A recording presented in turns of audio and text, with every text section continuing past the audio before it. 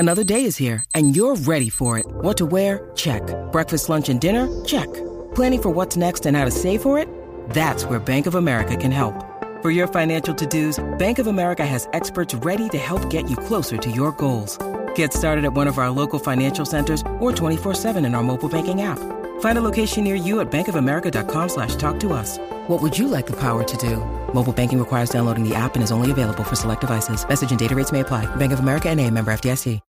When you need mealtime inspiration, it's worth shopping Kroger, where you'll find over 30,000 mouth-watering choices that excite your inner foodie. And no matter what tasty choice you make, you'll enjoy our everyday low prices, plus extra ways to save, like digital coupons worth over $600 each week. You can also save up to $1 off per gallon at the pump with fuel points. More savings and more inspiring flavors make shopping Kroger worth it every time. Kroger, fresh for everyone. Fuel restrictions apply.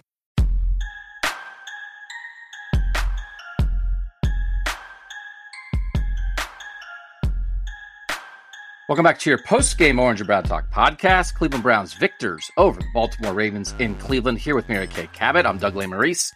Dan Labbe, Ashley Bastock, Irie Harris will be along shortly. Mary Kay, nice win for the Browns. Snowing at the end. I wasn't there. You guys were. Looked like a happy home crowd enjoying a victory. The first game that Deshaun Watson played at home in front of these Cleveland Browns fans. Was there that feeling in the stadium? Were these Browns, is it right? Who's listening to this podcast right now? Browns fans. Right. Who do we care about? Browns fans. Did Browns fans enjoy this Saturday?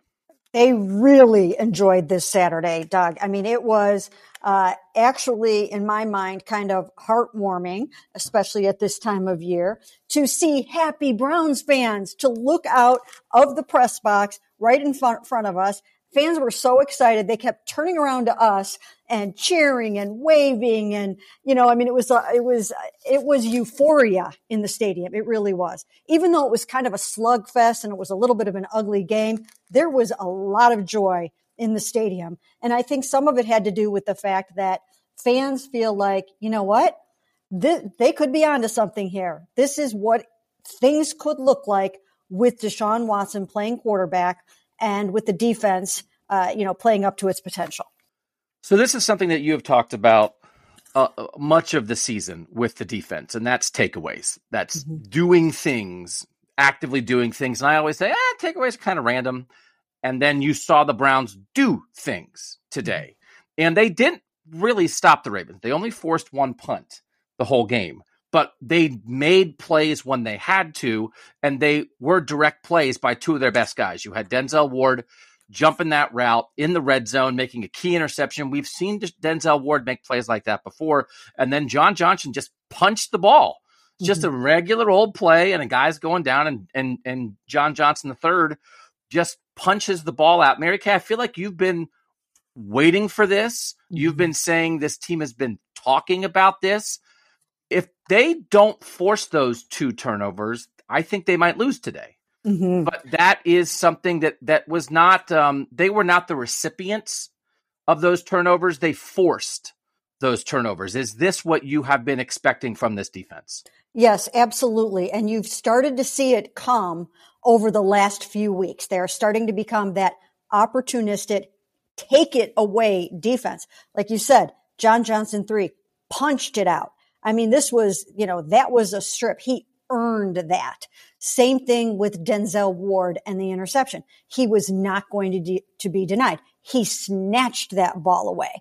And I think that was, the difference from this defense and the one that we were watching, 5, 6, 7, 8 weeks ago, that they just were not imposing their will in that way and getting those takeaways. So, Myles Garrett has called for them. He's been very adamant that that's what they need to do.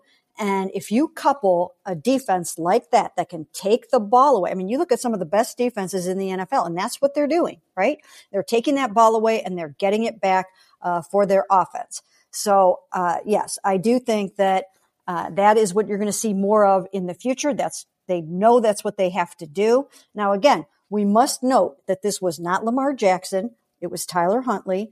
But still, I think regardless of that, I think the defense is onto something here and ready to play a dominant brand of ball. This has been an odd year for this defense. This has been an odd year for Joe Woods. There've been a lot of, because, the Deshaun Watson thing on the offensive side, of course that's going to be weird. You're waiting 11 games, right? But they've had these linebacker injuries, which is certainly part of it, and they're losing, 4 linebackers in a year. That's unusual. And they've had guys in and out of the lineup at times because of injury, but that's not unusual. That's just life in the NFL. So this defense that has a lot of players that people think are good has at times certainly underachieved, but on a day like this, they show you, listen, you hold anybody in the NFL to 3 points, that's a good day, right? It doesn't matter what the other team is doing. Let me ask you this first. The mood, like, did you sense anything? What were the defensive guys? What was Kevin Stefanski saying about the defense? What was the mood of the defensive players after a game like this? Like, you've been saying this a couple weeks like this, do they feel like they're onto something here? Yes, they really do. They really do. And here's another thing that I think we should bring up, and that is the fact that you have been hearing, especially since last time that Myles Garrett talked to us on my days are mixed up, but Friday or Thursday or whatever. Yeah, Thursday. When I asked Myles Garrett about Joe Woods, do you support him? He's embattled. He's on the hot seat. We're hearing things. Myles Garrett has come out the last couple of interviews, and he has supported Joe Woods like crazy.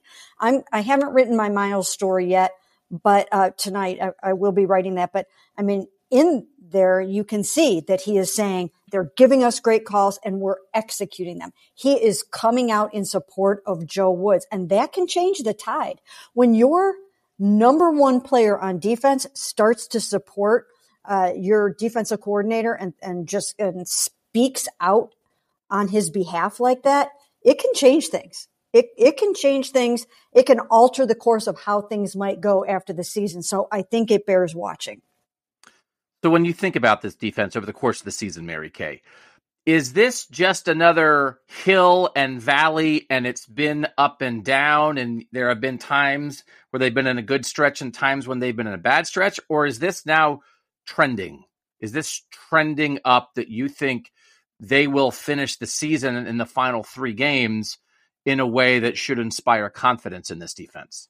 I think they will. I really do think they will. But it also, it should be noted that they have lost 4 linebackers, including, Jeremiah Owusu. These guys were all starting linebackers at the time that they were lost for the season. So there are issues. It's not easy. That's why you saw 198 yards being given up today, because they really are hurting in some areas of the defense.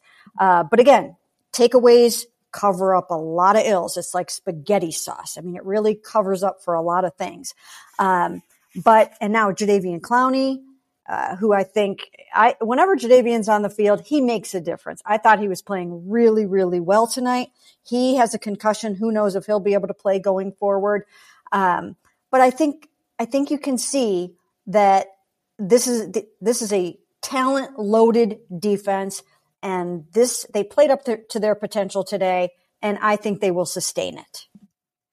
Ravens did outgain the Browns 324 to 283 on Saturday. The Ravens averaged 5.3 yards per play. The Browns averaged 4.4 yards per play. Browns helped by Justin Tucker missing a field goal, and then they blocked a field goal, so only 1 for 3 on field goal tries. Also stopped the Ravens in the red zone on the first drive of the game. But I've been very results-oriented the past couple of weeks. So it's like, all right, well, you got outgained and you gave up more yards per play, but you held them to 3 and you won, right? I feel like the Browns, when they've been losing, Mary Kay, you've been like, well, they were in games, but they didn't do anything to win it. Show me what you did to win it. Other teams are making winning plays. This was not a perfect game. But they made a couple winning plays at winning time, and in weird rock fights like this, that is what teams do. This was not the Browns coming out and steamrolling somebody, but it was the Browns on a weird day when either team could have won. One team made the winning plays to get over the top, and the other team didn't. And that, Mary Kay, is how you make the playoffs in the NFL, because you don't have 17 perfect weeks, but you win some games when it's a little goofy. And I thought that to me is a sign of this game. the Ward pick and the JJ3 punching out the fumble, and then Jordan Elliott blocking the field goal. It's like, hey, man, yeah, I feel like the Browns made more winning plays in this one game maybe than they had made for an entire month at times this year, and that's what good teams have to do. Yes, and when you win the turnover battle, you win the football game, okay? You win the football game because, like you said, it wasn't perfect. They converted only 5 of 15 third downs. That's not beautiful. They went only 1 for 4 in the red zone. Yep. That's no good. I mean, but like I said before, when you take the ball away and you make big plays like that, that changes the game for you. So that really was the name of the game. And I agree with something that you said earlier. And that was, if you don't get those 2 takeaways, you're probably not winning the game. And you might not have won the game if not for those. I truly 100% believe that was those things were the difference in the game, along with that 4th and 1 stop. They set the tone with that at the very beginning of the game. The defense came through there, and that's almost like another turnover. I mean, that's basically almost like another turnover when you're turning it over on downs like that on 4th and 1. And they cashed in on that too. I mean, they got a field goal out of that. They got points off of the Denzel INT, and those things were the difference in the game on a day when, Deshaun is coming up the learning curve. He's running some no huddle. He's taking more authority at the line. He's taking more ownership of the offense. And as he comes up, the defense is playing some complimentary ball. You've covered the Browns for a long time, Mary Kay. You're as much of an authority on this as anybody you could ask this question to. Deshaun Watson, his first game in Cleveland as a Cleveland Brown. What did you think of the vibe? What did you think of the reception? How the fans reacted to Deshaun Watson being announced, taking the field? How did Cleveland react to Deshaun Watson playing? Very favorably. Now, again, you're preaching to the choir. The people that come to these games and pay the money to come to these football games, especially when playoffs are not at stake and it is 32 degrees, these are your diehard fans. These are your fans that love the Cleveland Browns and want to be here and want to see them win and succeed. So this was not, the hostile environment of Houston. This was not the hostile environment of Cincinnati or, when they play in Pittsburgh. It's not that. And Deshaun is still going to have to deal with a lot of that kind of stuff, not just this year, but going forward. It's going to be there. But he felt the love in Cleveland Brown State, in First Energy Stadium today. He felt the love, and he was so overwhelmed for that reaction that he got that he turned to the dog pound and he screamed after taking that knee 3 times. He stood up and he screamed and kind of like flexed, and it was just this show of emotion that almost like, okay, this is going to be okay. Like, these people are going to forgive me and they're going to embrace me and we're going to do some great things together. Important point, Mary Kay, that you made there. I mean, everybody knows the allegations against Deshaun Watson. Everybody knows the situation what it has been in Cleveland. The Browns deciding to trade for him. And I think the people, and there certainly are, we know that. We know that there are loyal Cleveland Browns fans who took issue with that, who the decision to bring Deshaun Watson to Cleveland, that affected their fandom as a Cleveland Browns fan. But maybe they weren't in a hurry to show up on Saturday. It doesn't mean they'll never be back. But when they're out of the playoffs and it's the first game, they may not have been there. Or they may not have chosen to be there. Probably if you were there, you were either, I don't even know if I want to say on the side of Deshaun Watson, but whatever, but you were open to the idea of him being a Cleveland Brown. And as we go down the line, we're going to realize, I hope Browns fans who were against this move or are uncomfortable with this move, it's their decision. Maybe they will decide to come back, and maybe, I don't know if that vibe will change or time. We know that, but I do think that's an important point that you made, Mary Kay, that this probably was going to be a pretty friendly reception for Deshaun Watson, because if you weren't going to have that reaction, you probably stayed home on Saturday.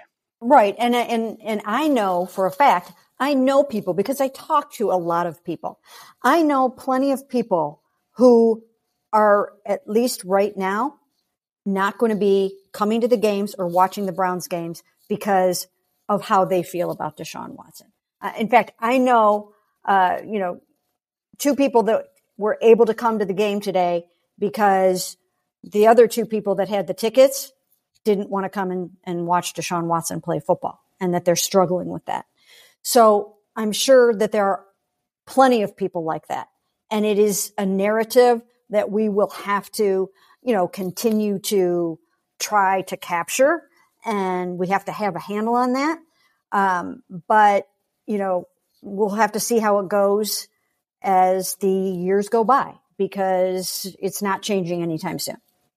And we want to cover this team for all kinds of fans who feel all kinds of different ways. And so you heard part of that today. And then there are other people at home who were expressing maybe how they felt by not being in the stadium on Saturday. Last thing, Mary Kay, before we let you go, write 11 stories. What now? Saints, Commanders, Steelers to end it. What would you like?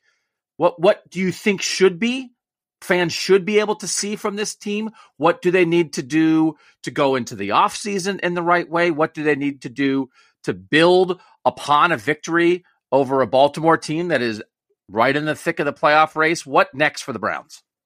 Well, I think what's next is they really need to continue to hone this offense. Kevin Stefanski and Deshaun Watson need to continue to communicate. Deshaun Watson needs to be able to completely be himself and feel comfortable and communicate what he needs and what he wants to do. They have to be open to whatever he feels comfortable with.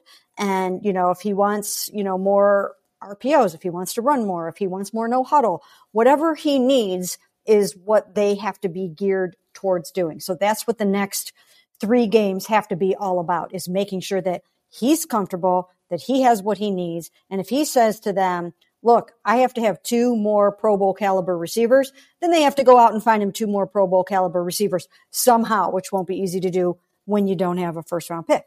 But that's what this is all about. It's making sure, number one, first and foremost, that Deshaun Watson has everything that he needs to be successful. And then they're going to have to fill in some of the holes that we know that they have on the team. But for the most part, I think they have a pretty good core of players to be able to contend next season. She's Mary Kay Cabot. You guys know that. Can you imagine someone listening to this podcast and be like, oh, who is she? She really knows what she's talking about. It's Mary Kay. Go read her at cleveland.com/Browns. Mary Kay, thanks as always for stopping by. We know you're busy post-game. When we come back, Dan Labbe, Ashley Bastock, Irie Harris, they will join us on the Orange and Brown Talk podcast. All right, we're back. Dan Labbe, Irie Harris, Ashley Bastock have joined the podcast. Dan, just very quickly, for people who weren't in Cleveland, there are people listening to this who we know aren't in Cleveland. For instance, me.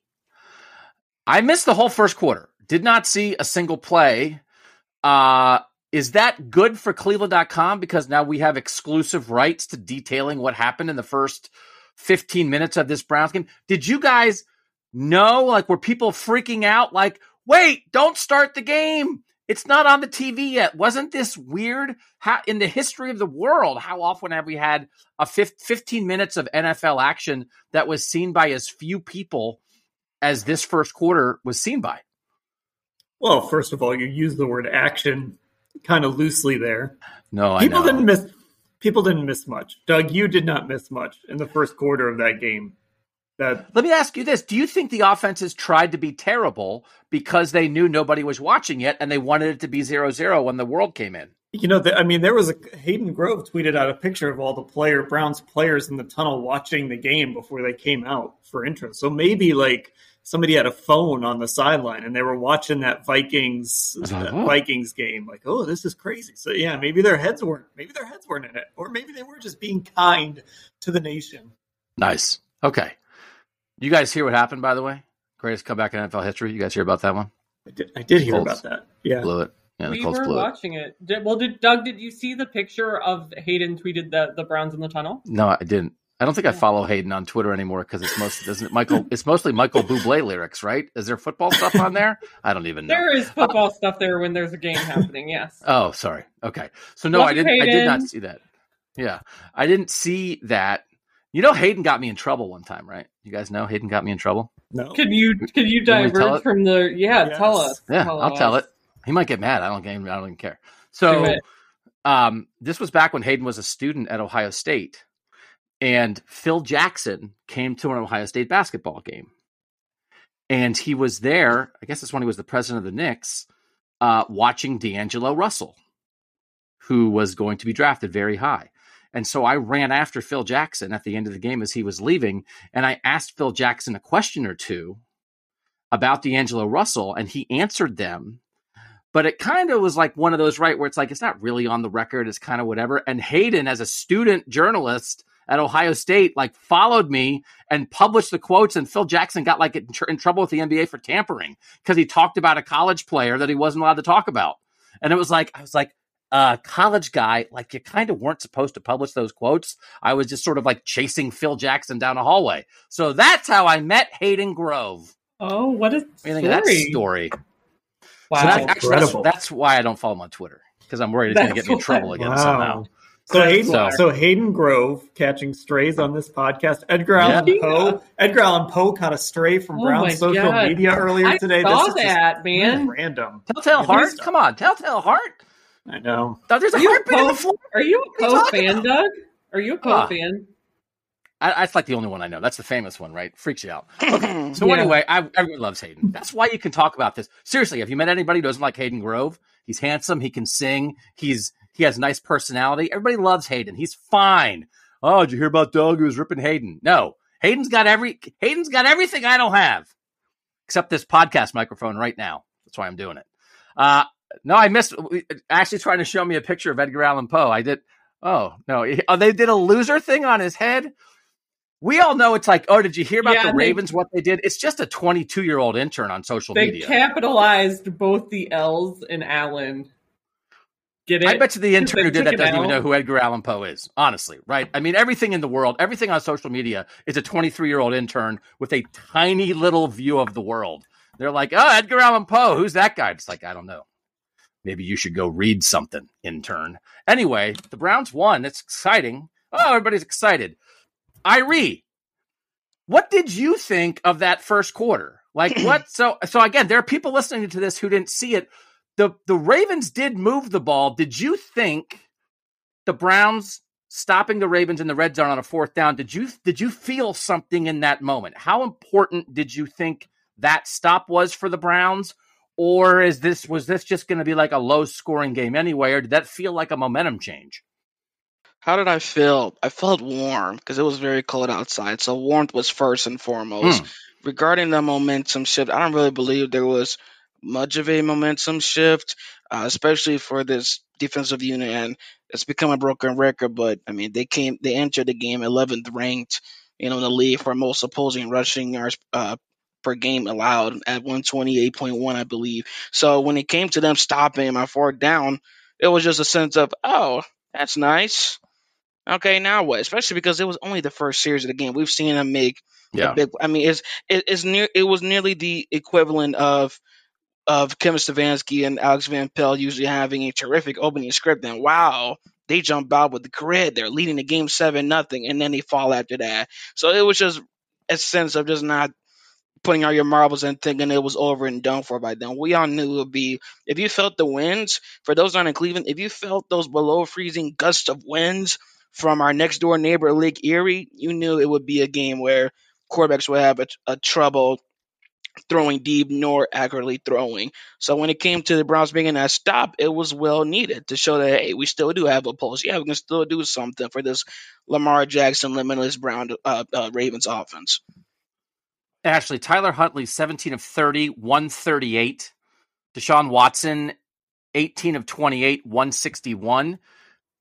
Did the weather, did the wind, did you guys feel like there was some effect on the passing games today, or was it kind of just two average passing games anyway? And because we know what it looks like when the wind blows up a pass game, right? We know that.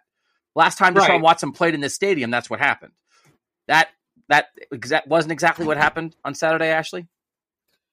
So I thought that for Deshaun Watson, it just felt like he in this offense maybe took this small, incremental step forward, and it just felt like, oh, he's learning how to play with these guys a little bit more. They're implementing more RPO stuff, no huddle stuff. The things are moving quicker. They're changing the pace up. There were these things that we saw that I think, hey, this guy's maybe come along a little bit, gotten his legs underneath him compared to 2 weeks ago when he had to play in Houston. The Ravens, I'm like, this is kind of what we expected, right? I don't think the weather mattered at all. It could have been 85 degrees and sunny here, and we probably would have seen them trying to feed J.K. Dobbins as much as humanly possible, because as Dan and I have talked about earlier this week, we can't name one Ravens receiver right now ever since they got rid of Hollywood Brown. So I think in that way, yes, the weather might have had some effect, but I didn't think Deshaun Watson looked totally rattled by it. And I think we kind of would have got this from the Ravens anyway. Okay, last week after the game, I yelled at everybody who picked the Browns. So in the interest of fair play, I picked the Ravens today, and I was wrong. Ashley, who did you pick today? Anna and I both picked the Ravens. I think Irie's the only one who picked the Browns on here. Me Irie, and the Browns? Perhaps me and Mary Kay, of course. That's Hayden. I bet that handsome Hayden. I bet you he picked the Browns, right? He did not. No, he got it wrong. He was talking about. He said he's out of money now. He said he's out of money. Yeah. Okay. Look at that. that. What happens? Which, by the way, Doug, I said, what? I've asked Dan this, but I've never asked you this. What happens when we are out of money? Do you become a loan shark that's chasing us down, demanding Doug bucks? All I know is that when I run out of money when I gamble, I just get my credit card out of my wallet. I don't know if that's. Do you guys have fake Doug Bucks credit cards? I'll get your credit card. All right. So Irie's the only one. Do we have a gamble responsibly read we have to put in now? We probably have to. It's coming. It's coming. Honestly, everybody, buckle in if you want. If you want to get, my wife asked me this the other day. Do I want a gambling gift card for Christmas? And I do. So maybe you want that, but just get ready, get your bankroll in order, get your mind in order, have fun with this. It's coming on January 1st. Have fun with it, but don't bet over your head. And bet better than Hayden Grove. Bet this year on the Browns because he's out of money and the season's still going on. Ashley, I'll start with you. Quick answer. On a scale of 1 to 10, 10 being the Deshaun Watson, who was a top 5 quarterback in the NFL, franchise quarterback, the guy who you can win a Super Bowl with. 1 being he's a barely competent starting quarterback, right? Where were we today on the Deshaun Watson scale? What number between 1 and 10? I'm gonna go medium, and I'll say this is a wide scale, so I'm gonna give him a 5.5. That feels about right. Yeah. Irie, what would you say Deshaun was today?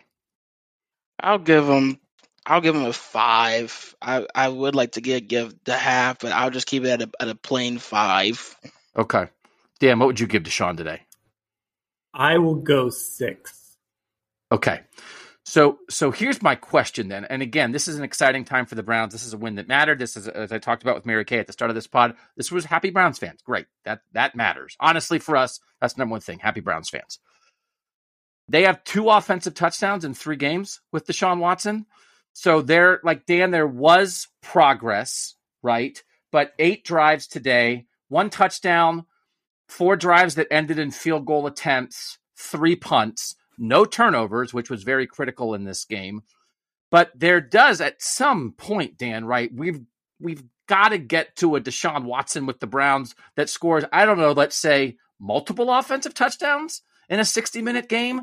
I think I'm not disagreeing with the idea of progress, but there is going to be a time when this offense, it's going to be time to go, isn't it? Yes. And I think today, the positive thing is this has been a pretty steady upward trajectory, right? Houston, throw that game away. It was a disaster for a lot of reasons. Last week, that second half, we started to see Deshaun make a lot of playground plays. Now the game is starting to slow down for him. There was still that mistake to Donovan Peoples-Jones, just a terrible decision and throw. Today, I thought he was taking the easy stuff today, and he hasn't been doing that. he was just taking the easy open stuff today, and he didn't have to make a bunch of spectacular throws. And I thought that was a really positive step in the right direction. And I thought the touchdown to Donovan Peoples-Jones, they do these things on Fridays. They're called Friday routes. We're not allowed to film them because they're routes that you might see in the game. And this was a Friday route for sure. And that's the sort of stuff I saw from Deshaun today. And he was more confident, I thought. You know, Ashley asked him about a play with Michael Woods where he kind of wanted Michael Woods to break into the end zone. Like, it seems like he knows what he wants guys to do. He knows what he wants to do. And I also thought that big play that he made with his legs was important too. He just looked more like a guy playing quarterback today. Whereas in Houston, he looked like a guy that hadn't played football in 2 years. Last week, he looked like a guy that was playing backyard football. And today, he looked like an NFL quarterback. And Dan, you mentioned, so I want to stay with you real quick because you talked about this right before we hopped on, the idea of Kevin Stefanski maybe calling it better. Do you feel like more of a melding between head coach, play caller, and quarterback on Saturday?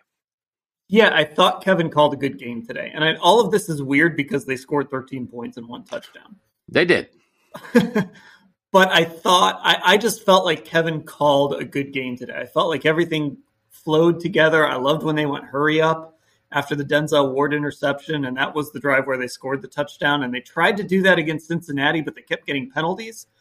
So I thought this was probably this was Kevin's best game with Deshaun too, I thought. I read that hurry up, right? That can be, sometimes you do hurry up and people are like, why don't you do hurry up all the time? Right? It's like, why isn't the entire plane built out of the black box? It's like, well, because if you do hurry up all the time, your offensive linemen are going to collapse and your defense is going to collapse because you're going to have no time of possession. You're going to be on the field constantly. But do you think, Irie, this team, when Deshaun Watson's running the offense, what can up-tempo potentially be for the Browns in the right circumstance? And as Dan said, that they got their touchdown off some of that on Saturday. Well, within the broad perspective, a more up-tempo offense can definitely be including taking more risk with Watson in hand, especially once he works the rust off, because we've seen, even though he's visibly working the rust off, even though there's visibly still holes via footwork or just getting more comfortable with his pass catchers, he can still make things happen and still just make something out of nothing, for offensive opportunities that cannot be ignored. Because with an more up-tempo offense, you're throwing with him so much and using him well to the point where they're expecting him to throw to where you give it to arguably the best running back in the game in Nick Chubb. So an up-tempo offense is just literally a call for even more offensive opportunities, some points to put up on the board. Because it nearly, I don't want to go as far to say it's a dream match made in heaven, but it's quite a good thought when you think of Stefanski's offensive schemes, along with Watson, who's a top 5 caliber quarterback when, at best, and Nick Chubb. Oh, and did I mention Amari Cooper, along with DPJ and Joga, who are doing very well as complementary pass catchers. So an up-tempo offense definitely brings that for sure. It's amazing sometimes. I've done this a few times. If you watch film a little bit with a football coach, I think they are yelling for their quarterback to take the easy stuff a lot.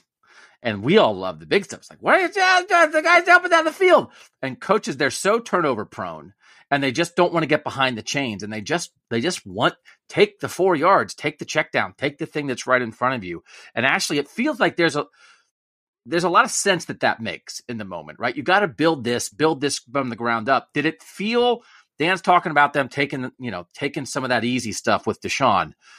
Did the offense, the Browns offense, still feel dangerous at times on Saturday? Or was it really again, I don't think we can emphasize too much. The Ravens turned it over twice. The Browns did not turn it over. And that was the difference in this game. Taking care of the ball is not sexy, but it is vital. And credit to the Browns for doing that. Were there times when you still felt like, Deshaun's got a little something here, or are we not there yet with Deshaun Watson, then maybe we won't get there until 2023?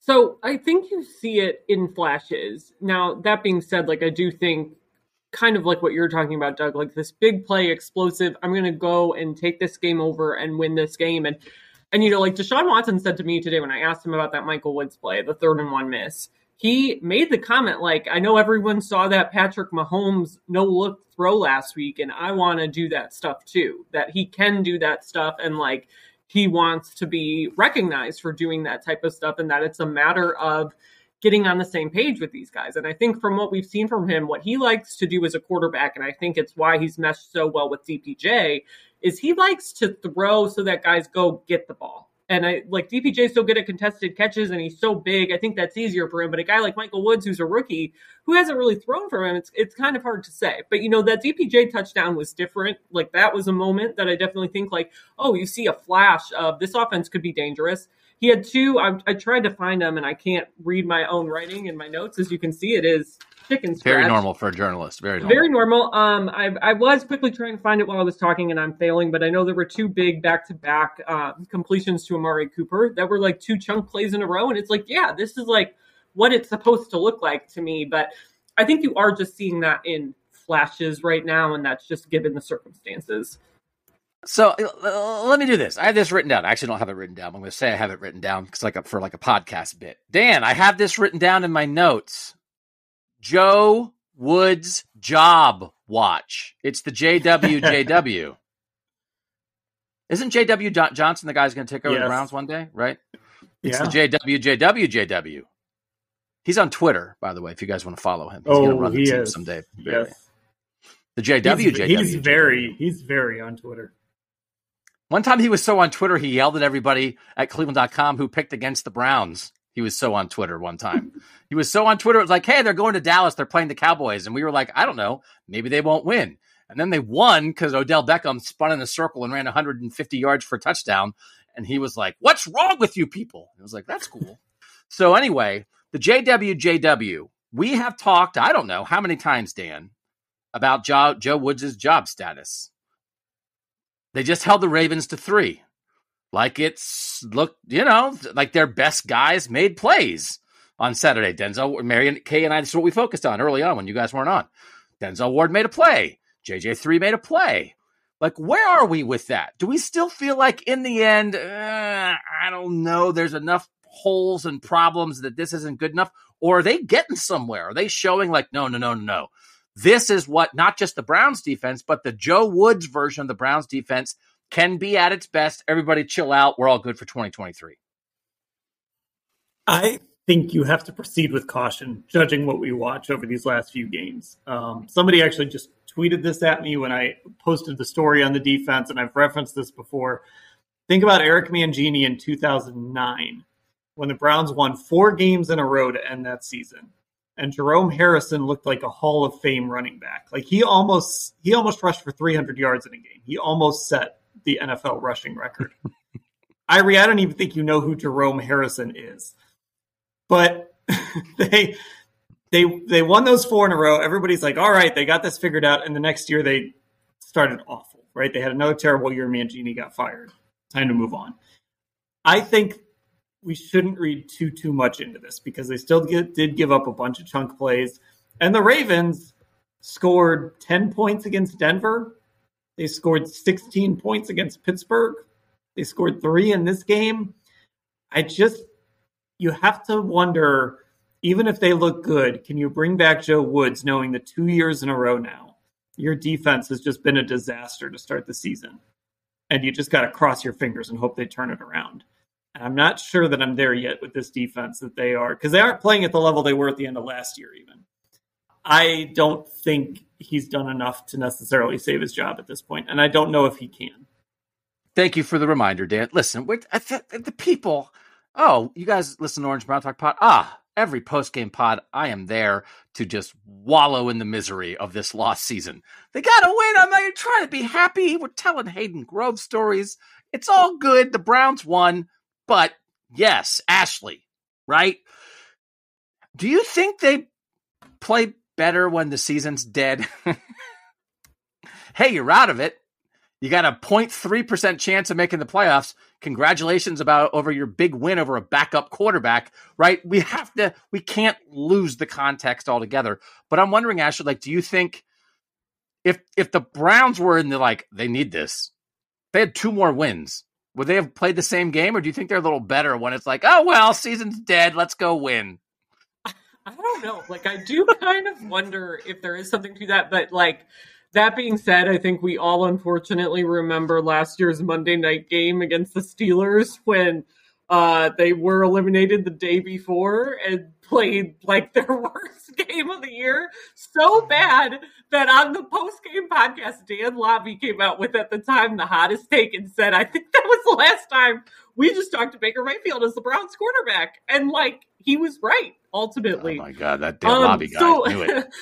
So they don't have like a recent history of doing this or anything. But like, I do wonder how much of like, especially on the defense, like there's just felt like this disconnect. And, you know, Joe Woods talks about like taking the system and like scaling it back and like doing all those things. We've heard kind of the same version of, or different versions of the same thing from him over the last couple of years now in trying to solve like, what's the disconnect and how much is it guys being out with injuries and all that stuff. So I do kind of wonder if there's something to the, hey, we don't got anything to lose. Like, might as well just go out and play. Like, it's there might be something to that, honestly. Unfortunately, it's a thought experiment. It's a hypothesis that we cannot truly test until like next year if they're in the playoffs, but they could have a new coordinator by then. What if every pregame speech that Kevin Stefanski gives to the Browns, he opens it by saying, we've been mathematically eliminated from the playoffs? And then, like, he could do it all year. And then, like, you could show him in his pregame speech at the Super Bowl saying, we've been mathematically eliminated from the playoffs. We talk about T-shirt slogans on this podcast a lot, right? Who wants to, we've been mathematically eliminated all the way to the Super Bowl, the Cleveland Browns, because if they think they're dead, then they can play well. Oh, we're out of it. Let's play great. Just keep it in mind. I would wear a shirt that said mathematically eliminated. Yeah. Oh, I would love that. I hate math. Can we do shirts that say eliminate mathematically? Just a plain gray shirt that says mathematically eliminated. I'll wear that. Yeah. I do love sports phrases that you don't hear anywhere else in life. That like mathematically eliminated. Every sports fan knows exactly what that means. And if you said that to a non-sports fan, they would be like, what are you talking about? Irie, when you watched this game on Saturday, how many times did you think to yourself, well, this would be different if Lamar Jackson was playing? A lot of times, because how do you really compare Lamar Jackson, MVP winner, to Tyler Huntley, who in his 3 games this season has 0 touchdowns thrown and I believe 2 interceptions? I mean, it's just line. Yeah. So Tyler Huntley, this was his second start. He took over after Lamar Jackson was hurt a couple weeks ago in the first quarter. And they won that game, and they won last week. So Tyler Huntley is 2-1. They're 7-4 with Lamar Jackson. Jacoby Brissett was 4-7, and the Browns are now 2-1 with Deshaun Watson. I would say, Dan, this goes back to like, hey, everybody raise your hand. Why did you pick the Ravens today? And I picked the Ravens because I thought they'd score more than 3. The 13 from the Browns did not shock me. The 3 from the Ravens did. But I do think this is one of those where you want to take it into account somehow, Dan, because we're in the context portion of the podcast at this point, right? You don't want to go overboard. The Browns, and Mary Kay and I covered this, they made plays to win. They made winning plays. They made at least 3 major winning plays with the 2 forced turnovers and the blocked field goal. All very legit winning plays. The DPJ route, that's a winning play. You got to win in goofy games. But this, you got a sense here. It makes, you know what I want to see, Dan? I want to see Deshaun Watson versus Lamar Jackson. Like we're not going to get it this year, but I want to see that next season because this was not the full effect of the Ravens. It's not to take away from the Browns and what they did defensively. But I mean, Dan, obviously I refelt it. Everybody in that stadium could feel it like, okay, well, Tyler Huntley, I think and we did the backup quarterback podcast in the offseason. We love that guy as a backup quarterback, but he's a backup. And in this game, that mattered. And that's why the Browns, you got to go win a game like this, but you also, let's not pretend that like the Browns have passed the Ravens or whatever, right? Not that anyone said that. Right. No, this was not the Baltimore Ravens as they should be constructed. And in somewhat, look, this isn't like the Browns defense is kind of decimated by injuries and all that too. But yeah, I mean, Irie asked me before the game, like Lamar Jackson, like watching Lamar Jackson in person. What is that experience like? And when he's Lamar Jackson, it's like nothing you've ever seen. Like the guy is just, you'll think he's going to be sacked for a 15-yard loss, and it turns into a 30-yard gain. Either he runs it or he throws it. Like, he's amazing. He is an amazing quarterback, and he continues to get better and better throwing the football, I think, every year. So do the Browns win this game if Lamar plays? Maybe not. But I think the point you made, Doug, is true. Like, Lamar didn't play. And so the Browns did what they were supposed to do, and they won the game. So go win. Go win. So so real quick, yes, Dan, that is very true. I was looking very forward to the Lamar Jackson experience. Didn't get it this time, looking again to it, but I do just want to mention, and you guys said it, like, it is fair to give them their props for making legitimate winning plays on defense. That's for sure, because I don't want to play that game of if Lamar, that because Lamar's not there, it was, oh, well, you're supposed to. But then if they were to not do that, then we're saying, wait, like Lamar Jackson wasn't even out there and you couldn't do that.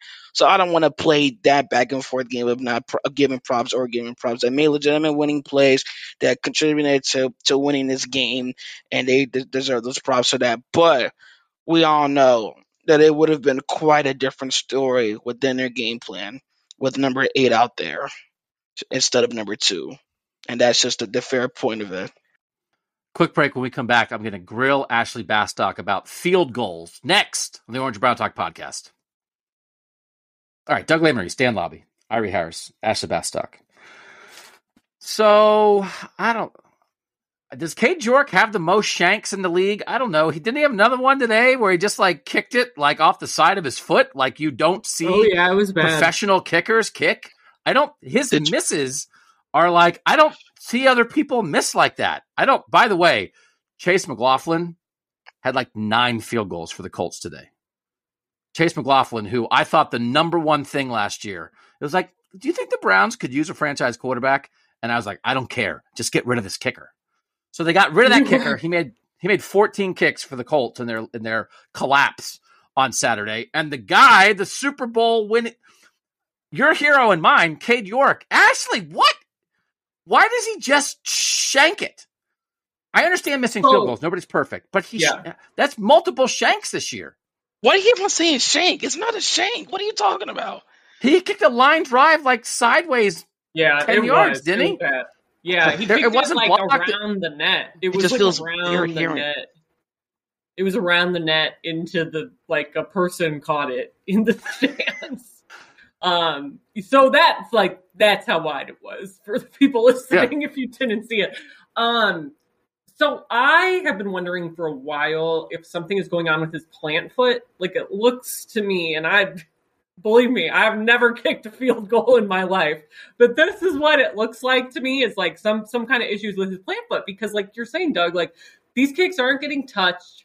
I'm watching constantly on these bad misses to see, okay, did something happen with the snap? Did something happen with Corey Bojorquez holding the ball? And earlier in the year, one of the bad misses, I wish I could remember what game it was after, maybe after the Buffalo game. There was all this blame on social media coming Corey Bojorquez's way, and it's he did nothing wrong. I even asked Mike Prefer about it because I kept seeing it. And I do wonder if it's that. I do wonder if part of it's mental. I still say overall, my concern level for this, if I had to rank it 1 through 10, I'm probably at a 2 or a 3. It's very low, just because, again, he went through a very similar thing at LSU with these misses, and I do think it's an adjustment. But that being said, I did not talk to Cade today. I would like to talk to him. I thought you talked to Cade after every game. I thought you always talk to Cade. No, I'll tell you a story about this later after the podcast is done recording. But no, I did not talk to him today. I did not talk to him this week. But I would, I think the plant foot is a big thing. From people I've talked to, from people who know Cade, the plant foot just seems to be a thing that it's just making him kick bad kicks. There's no reason for it. It's just bad kicks. And I wonder if it's a mental thing. And now he's thinking about it. And he's a perfectionist, and we're thinking about it too much. So that's kind of my take. So 2 for 4, which is a better ratio than the greatest kicker of all time had in the same game on Saturday. Justin Tucker was 1 for 3. Dan, field goals, incredibly in a 13-3 game. Field goals, baby, they're like gold. So I have written down here MPJW, the Mike Priefer job watch. They blocked a field goal. Is he good? He saved it. Special teams are perfect. They blocked the field goal because guess what? That really mattered when they blocked that field goal. It kept it a 2-score game. Yes. By the way, complete aside, I just watched a Buffalo running back go down and not score in a key situation where you don't want to score. Anyway, kicking. I wonder who told him to do that. The coach told him? Right? Are you allowed to tell guys? Okay. I don't know. Anyway, so Ashley is a 2 on the Cade York concern meter. I'm pretty concerned. Not in like you got to go out and find a new kicker concern, because I don't think you can draft a guy in the 4th round and then be like, we're done with him after a year. And we know that that's not how this franchise does things. But I'm worried about Cade York right now, and I'm worried when a guy sends a field goal, like he misses the net. And I think he's done that twice this year. I'm concerned about where he's at right now, and I'm concerned about where this is going, because everything for 2023 is about you got to go try and win the Super Bowl. Like, you have to be that good of a team. And man, you could have some games where you need your kicker to make a big kick. And I don't think you can trust Cade York to be that guy right now. So my concern level is, I don't want to go super high because that makes it sound like I'm saying get rid of the guy, but I'd probably be at a 6 right now. Apparently 6 is just what I choose for every 1 to 10 scale. But I'd probably be around a 6 right now. I mean, because everybody misses, but like the style of miss is kind of what we're at here. I had a friend in high school whose name was Neil Shank. His last name was Shank. Maybe that's like why I like to say it. Shank, shank, shanky, shank, shank. Is there a better word that I should use for when Cade York misses the net? How would you describe that miss? My fault, OG. No correction. So what do you, if Ashley's a 2 and Dan's a 6, what's your Cade York concern meter? I'm not really, it's really in the middle regarding. It's not that high. I would really keep it at a 4 because I don't even mean to use the excuse, but he's a rookie. But I like the fact that, I get to say that, and I got to witness the rookie do better than the best kicker right now in the game will be giving the speech in Canton soon after he hangs up his cleats. It's just a certain sense of getting used to the winds, getting used to the environment, everything that surrounds First Energy Stadium. I am not completely worried right now. If he comes in, just seeing right now, if he was to continue this, within the sophomore season, then yeah, that is legit worry. But right now, I'm more worried for Joe Wuss's job right now than Cade York improving. No, I think because it's like, why would you worry about it? Because as Dan said, well, he's a kicker next year. And what are they going to do? They're going to send him out to kick field goals. So I don't know. Like, you're not going to change anything. Did people pass out when Justin Tucker missed a field goal? What happened? I almost did. I was like, I can't believe he missed one. Like, from within 50 yards. That never happens. He had 3 misses this year, and they were all greater than 50 yards. I am pulling up my story now because I looked at his career numbers, because obviously I don't know them off the top of my head. So his career percentage for field goals coming into Saturday was 90.3%. He had made 334 of 370 field goal attempts. And of those attempts, only 13 total misses came from inside the 50 throughout his 10-year career. So the fact that we saw one today was wild, and because he normally just doesn't miss on his own. Like John Johnson after the game said that Mike Priefer told them, if we want this guy to miss, we have to go block a kick. And they got both. They did go and block one. Jordan Elliott got a nice lift from one of the guards and the long snapper, and they tried to flip him, and instead he just kept his balance and blocked that kick, the 50-yard attempt.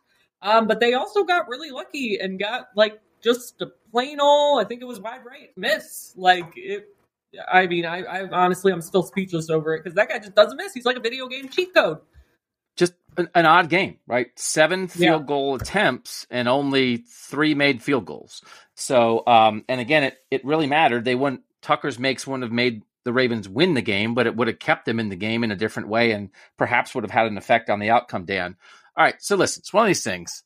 I saw some chart after the game. They still have it's like a less than 1% chance of making the playoffs, but it's not zero. But we're not talking about that. So what next, Dan? I asked Mary Kay this at the start. Saints, Commanders, Steelers. What should fans hope for, look for? What are the things that matter most? I think, to me, if you walk away from this game and say, I do think making plays on defense matters. Your best defenders made plays. Super important.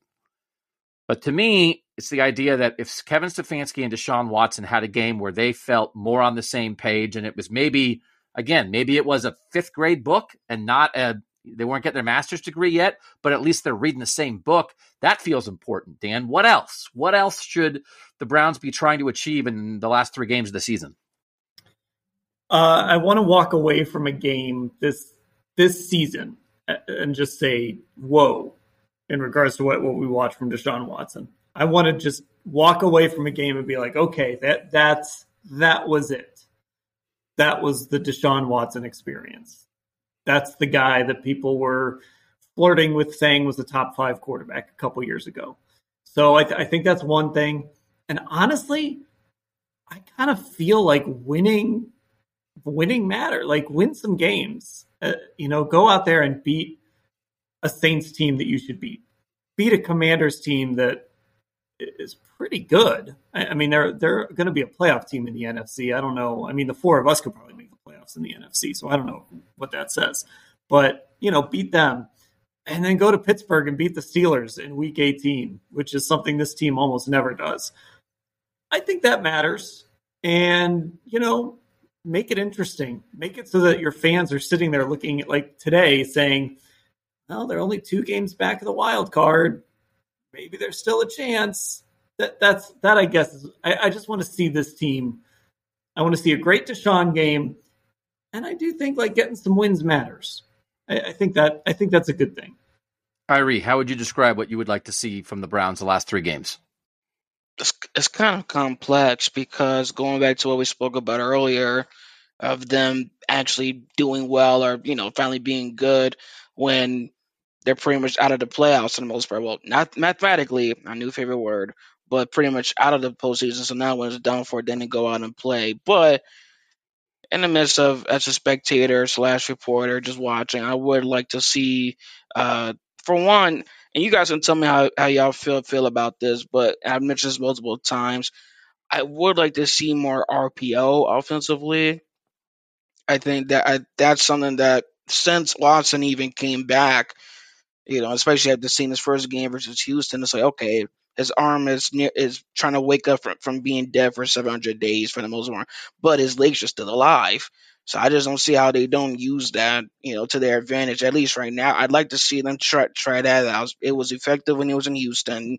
Nearly total 600 total yards from scrimmage, air and on the ground doing RPO. I'd like to see him do that here. I would just also like to see the defense do well and make some similar plays as they did today. It don't even got to be limiting the ground game. I mean, that would be nice, but we knew they weren't going to stop Dalvin. So we had 125, rushing yards, back-to-back 100 rushing yard games now from last week and this week. But just making those players that cap off, wins and just add to it. And when you come away, we forget about the rushing yards and we only remember about the block kick. We only remember about them stopping the receiver on that down, stopping them on 4th and 1.